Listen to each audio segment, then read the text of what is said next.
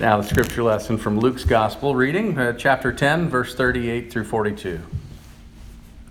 While Jesus and his disciples were traveling, Jesus entered a village where a woman named Martha welcomed him as a guest. She had a sister named Mary who sat at the Lord's feet and listened to his message. By contrast, Martha was preoccupied with getting everything ready for their meal. So Martha came to him and said, "Lord, don't you care that my sister has left me to prepare the table all by myself? Tell her to help me." The Lord answered, "Martha, Martha, you are worried and distracted by many things.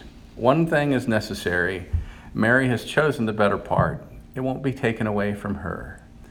Here is the reading. May God grant us wisdom and courage for interpretation.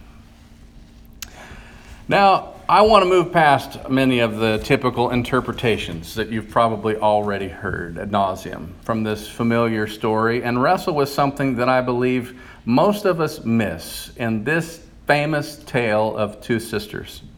I'm fairly certain we've all heard Mary and Martha contrasted for their styles.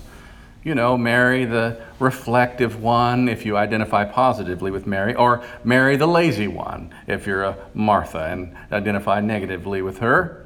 Or, you know, we've heard Martha the workhorse, characterized by those who closely relate in a positive manner with Martha in this story. And we've heard about Martha the workaholic, characterized by those who prefer to sit still and identify in a negative light with Martha.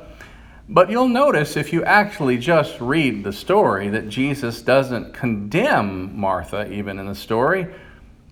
And he might not have praised Mary so much, for that matter, if Martha hadn't been so insistent that Mary be just like her. We'll never know for sure how that would have gone. And I don't plan on railing against the evils of being a Martha today, and I don't plan on singing Mary's praises for her stand against workaholism if you listen to so many other sermons about this scripture. But what I want to do is I want to draw your attention to the fact that Mary is breaking traditional, stereotypical female behavior for her day. And not only that, but that Jesus is not only allowing this behavior, but is blessing it, welcoming it from Mary, and even defending it. You see, the very fact that Mary is not up, busy, physically, doing the work of preparing the meal, setting the table, getting everything in place, is not normal for the people who would have heard this story the first time.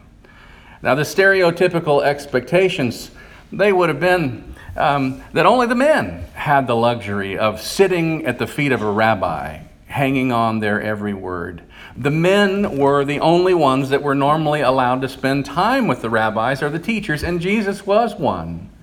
And so what we miss when we march off too quickly, pitting Mary and Martha against one another, is a contrast between someone who serves Jesus by way of the sweat of their brow and someone who honors Jesus by the stillness of her frame and listening ear, is the fact that Mary was doing something that probably deeply offended Martha and others who may have been watching. Mary was refusing to be treated as less than the men. And Jesus was happy about this. In fact, he spoke up for her and encouraged her to sit right there and to listen, to do what she pleased, to learn, to interact, just as any man would have been able to do without all the negative attention, by the way, from Martha or perhaps others. Does this make Mary a feminist? I don't really know. Or more to the title of my sermon, does this make Jesus a feminist? I'm not really sure this story fits neatly into a modern feminist framework, but I do believe that Jesus, especially as portrayed again and again in Luke's gospel, from which we read today, Jesus worked really hard at the full inclusion of women into his ministry and into the broader life of the community, not only including them, but giving them leadership roles. Whereas the norm was to treat women as property, barely a half step above a slave or a servant. And so while the women in our country have it better in many, many regards than that Mary and Martha might have had it back then, I'm fairly certain Jesus would still look over our horizons and say that we have some work to do with equality and the inclusion and full celebration of the gifts of women. Now, this Bible story, it really couldn't come along at a more important time in our shared lives, both as a church and within the broader community, in fact, within the country in which we're living. Because we're coming off a week or so where there's been a lot of noise, as I alluded to in my prayer a moment ago. Most of it centering around the President of the United States of America, who singled out 4 of his political opponents, who happened to be 4 Congresswomen, and also all of them people of color. And while some of them had been outspoken critics and so therefore were political opponents, there were many political opponents over the past weeks who were male, who had spoken out and critiqued his political ideas. And you know, there were plenty of males who were not people of color as well. It's unfortunate. So many reasons this whole thing is unfortunate. And you know, political squabbles, they're not unusual. They've become extremely commonplace in our country. But what was shocking and completely immoral is that the President of the United States chose these 4 Congresswomen of color and said on his Twitter account that they should go back to the crime-infested countries from which they came. Which, by the way, according to our own laws of the Equal Employment Opportunity Commission, is a fireable offense. It doesn't always draw a straight, clear line to the highest office in the land. And then to complicate matters even worse, there was a crowd at one of his political rallies this last week targeting one in particular of these Congresswomen, saying, "Send her back. Send her back." The thing is, all 4 of these Congresswomen are U.S. citizens. 3 of them were born in the United States of America. One of them a naturalized citizen who's in fact been a naturalized citizen several years longer than President's wife has been a naturalized citizen. But the President didn't stop there, sadly enough. He also said repeatedly that these women don't love our country because, you know, they're his political enemy, and that they should, well, if they don't love it, they should leave. Now, I have to tell you at this moment, it gives me no pleasure to bring this up. And I have to tell you, this is where chills ran up and down my spine, and not the good kind of chills, but haunting, terrifying, cold chills. And I've never been more terrified at any words I've heard come out of a national leader's mouth in my lifetime. Because these words, love it or leave it, have a very specific history. In the 1960s and 70s, the Ku Klux Klan used the phrase America, love it or leave it, or hey, this is Klan country, love it or leave it, on billboards, in newspaper ads, and radio ads, mostly across the southern United States of America. And they did so to combat the civil rights movement and the women's liberation movement. And these words, love it or leave it, are being received. I don't know the intent of anyone. I can't judge that. But I can tell you that these words have been received by hate groups, by white nationalist groups, and by race-driven hate fellowships and other groups as a sign of they have an ally. And so now's the time, dear people of faith, to set aside our partisan bickering. Now's the time to set aside that in favor of Christian unity. Now's the time to pay very close attention to see what happens next, because what happens next may determine the next phase of our journey, not only as people of God, but as people of this country. It's the time that if you see something, you need to say something. The President himself has claimed to be a person who belongs to the Christian faith. And it really is because of that claim that I bring this up, not because of any partisan talking points. I couldn't let this pass because of his claim to the Christian faith and not say something to you, that there's nothing even remotely resembling racism that is a Christian value. There's nothing even remotely resembling sexism, demeaning of women, that is a Christian value. And so I make no judgment on the President's soul or on his intent or even on his policy proposals. Those aren't my business, but the Christian faith is my business. The Christian faith is your business. 1 Peter 4:17 says, judgment begins in the house of the Lord. What that means is we're called to look at one another's actions, and when they're hurtful, when they demean another human being, we're accountable for those words. If we claim to be a Christian, we don't get to play God as Christians, but what we're called to do is to imitate Jesus, which means calling out harmful behavior when it is carried out by someone who claims to be a part of our family of faith. So the whole ordeal is much bigger than partisan politics. I only condemn these remarks not from a political perspective, that's not my concern, but from a moral perspective, from an ethical perspective, from a spiritual perspective, from a purely Christian perspective. For you see, when I was baptized, I made vows to the church. You probably did too if you were baptized in a mainline church of any kind. And the oldest baptismal vows, in one way or another, all say pretty much the same thing. Will you stand against evil, injustice, and oppression in whatever forms they present themselves? So now is the time to live out our baptismal vows. So the thing is, with power, there comes accountability. Jesus said, to whom much is given, much is required. And while we may not feel too powerful, just as individuals or as the church even sometimes, in a day and age where churches are closing and dying and struggling and shrinking, the world is watching us, dear ones, still to see how will we respond to the events of this past week or other situations that arise in the future. The world is watching how we treat one another, in particular how we treat women. If we're going to insist that there's a better way than what we've just witnessed this past week or two, we have to offer a better vision, a better practice within our lives together. Now, Jesus and Mary, they led the way in breaking down gender stereotypes. But the thing is, the church has work to do today. I wonder, this is getting really close to home, I wonder how many times we've had a church potluck and all the guys sit around and chat while we wait for the women to do the dishes. We giggle.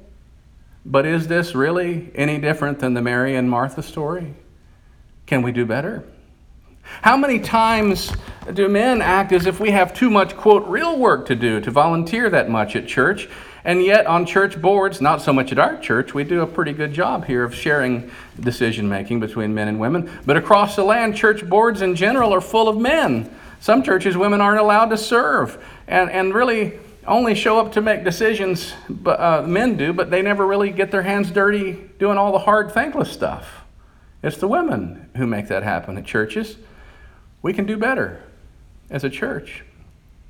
You know, gender stereotypes they're only okay if the person being stereotyped says out loud, it's okay.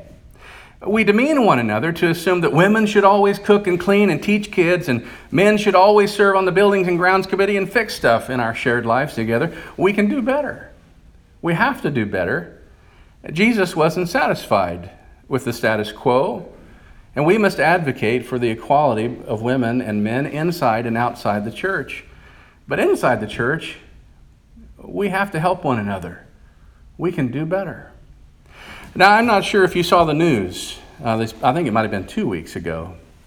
But Reverend Dr. Amy Butler, Butler served as the first female minister in history, the senior minister, at the Riverside Church, which is in New York and is a sister United Church of Christ congregation. She served for the past 5 years. And the Riverside Church is one of the highest profile churches in the world. And as I said, she was the very first female pastor in its history. And now the Riverside Church has a reputation as one of the most trailblazing, innovative, progressive churches of the whole past century or more. And yet when her 5-year contract came up, the church board elected not to renew it. Now they talked like it was mutual, but when you dig a little bit deeper and you know the person, as I do, and you know some of the people behind the scenes, what you learn is this is actually a pretty scandalous situation, and it doesn't play out well for the church. You see, because Dr. Butler had reported several incidents of one or more male church members being sexually aggressive and inappropriate with her, and the governing body within the church did nothing to investigate these incidents. And the New York Times reported that one of the men in question was a very wealthy doctor and was perhaps one of the largest donors of the church, and this is probably why they didn't follow up on the allegations. Dr. Butler is one of the most talented ministers I've ever had the privilege of knowing. And I'm not only sad for her, and I'm not only sad for Riverside Church, but I'm sad for the Church Universal because of what has happened, and it is a black mark on our collective witness to the world. In this day and age of social media, many of you probably read about that, and you probably saw a video that was produced not too long ago, or shared widely at least, from the North Carolina Conference of the United Methodist Church.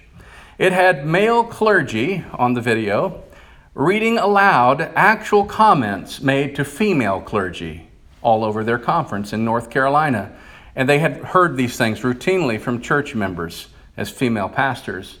Here are some of the things. I can't bear to tell you some of the more graphic ones, but here are some of the things that the men tried to read and literally couldn't believe it. Well, you know, Pastor, keep in mind these were said to female clergy, I can't concentrate on your sermon because you're so pretty. You know, you do a really good job, Pastor, but I think Scripture is more meaningful if it's read with a male voice. Or, you know, Pastor, I can't help it. I just keep picturing you naked underneath your robe. None of you have ever said that to me. Or how about, you know, if God could speak through a donkey, I guess God could use a woman too. These are actual comments. And there are many that are far too offensive for me to feel comfortable sharing with you. And I have no desire to share anymore because I think you get the picture. There were dozens and dozens of these. And here's the thing. I took the time on my own to ask 10 trusted, longtime friends. I would never have done this to people I barely knew, but 10 longtime trusted female clergy peers if these kind of comments were something they're familiar with. And every one of them not only agreed to every single one of the things that were on the video, but they said that in several cases they had stories more similar to Dr. Butler's. And in a couple of the cases, churches did nothing to act on it. Church, we have to lead the way and do better. In the Webster Dictionary, feminism is defined as the theory of the political, economic, and social equality of the sexes. Now, by this definition, Jesus may have very well been among the early feminists. Jesus said just a few pages before our scripture lesson today, in the 4th chapter of the Gospel according to Luke, the Spirit of the Lord is upon me because the Lord has anointed me. He has sent me to preach good news to the poor, to proclaim release to the prisoners and recovery of sight to the blind, to liberate the oppressed, and to proclaim the year of the Lord's favor. So when we doubt women's stories of abuse or mistreatment, we are not liberating women. We are oppressing women, church. When we do not honor the gifts of women, the unique call upon women's lives as leaders among us, we are oppressing women, not liberating women as Jesus intended for us to do. When we perpetuate gender stereotypes like cooking, cleaning, working with kids, and on and on and on, we are oppressing women, church. We're not liberating women to be themselves fully. When we do not make room for women in the pulpit, but only in the classrooms or the kitchens at churches, we are oppressing women, not liberating women. When we do not call out leaders, whether they be pastors, presidents, church boards, who turn a blind eye to harassment or otherwise for demeaning women, and we do not speak up from a Christian perspective, we've chosen the side of the oppressor, not the liberator. As the Archbishop Desmond Tutu has so eloquently said, if you are neutral in situations of injustice, you have actually chosen the side of the oppressor. And dear church, Jesus was a liberator, not an oppressor. And he expected that his followers would be liberators, not oppressors. And if we're going to err, we must err by taking the sides of the ones who might remotely seem as though they are being oppressed or treated as less than equal, not declare neutrality if there's any doubt. Jesus had disciples who were among his group who were women. And he empowered these women. And these women established alongside him and the other disciples the church as we know it, using their incredible gifts. He honored women's gifts publicly. He carved out space for women to be heard loudly and clearly in his circles. Women funded Jesus' ministry. And Jesus celebrated women by name in a culture that referred to women generically and as property, as tools to get the work done the men didn't really want to be bothered with doing. Jesus learned from women. He listened to women and referred to women as examples in the faith and in life and encouraged people to follow those examples. So as I look around this room today, this room is filled with incredible women. We would not have a church today without you, sisters. You are the heart and soul of everything we do. You do the thankless stuff behind the scenes, and in our church, you're leaders at board meetings, and you share your visions and dreams. And my sisters, you are a gift to this fellowship. Your imagination, your gifts, your wisdom, your compassion, your courage that you bring to this fellowship, it is irreplaceable. And I want you to know that. And as a male clergy person, I really don't have to be all that exceptional for you to listen to my voice or even follow me. I just have to have a microphone because that's the way we've been trained in our society. But I want to say, while I have the microphone, that this church family is not perfect when it comes to treating you, my dear sisters, as equals. No church family is, but we want to be better. And I hope you hear me, and I hope you'll consider trusting me to tell me when to stand up next to you and when to sit down and let you lead. And I hope that you'll trust me enough to tell me when I need to fight for your equality and when I need to stay out of the way. We can do a better job, church, living as equals, and we must, if we ever want to remotely resemble the beloved community that Jesus dreamed of and died for and left entrusted to those of us who call ourselves the church. May God help us in this journey. It's a work in progress, but it leaves room for progress. Amen.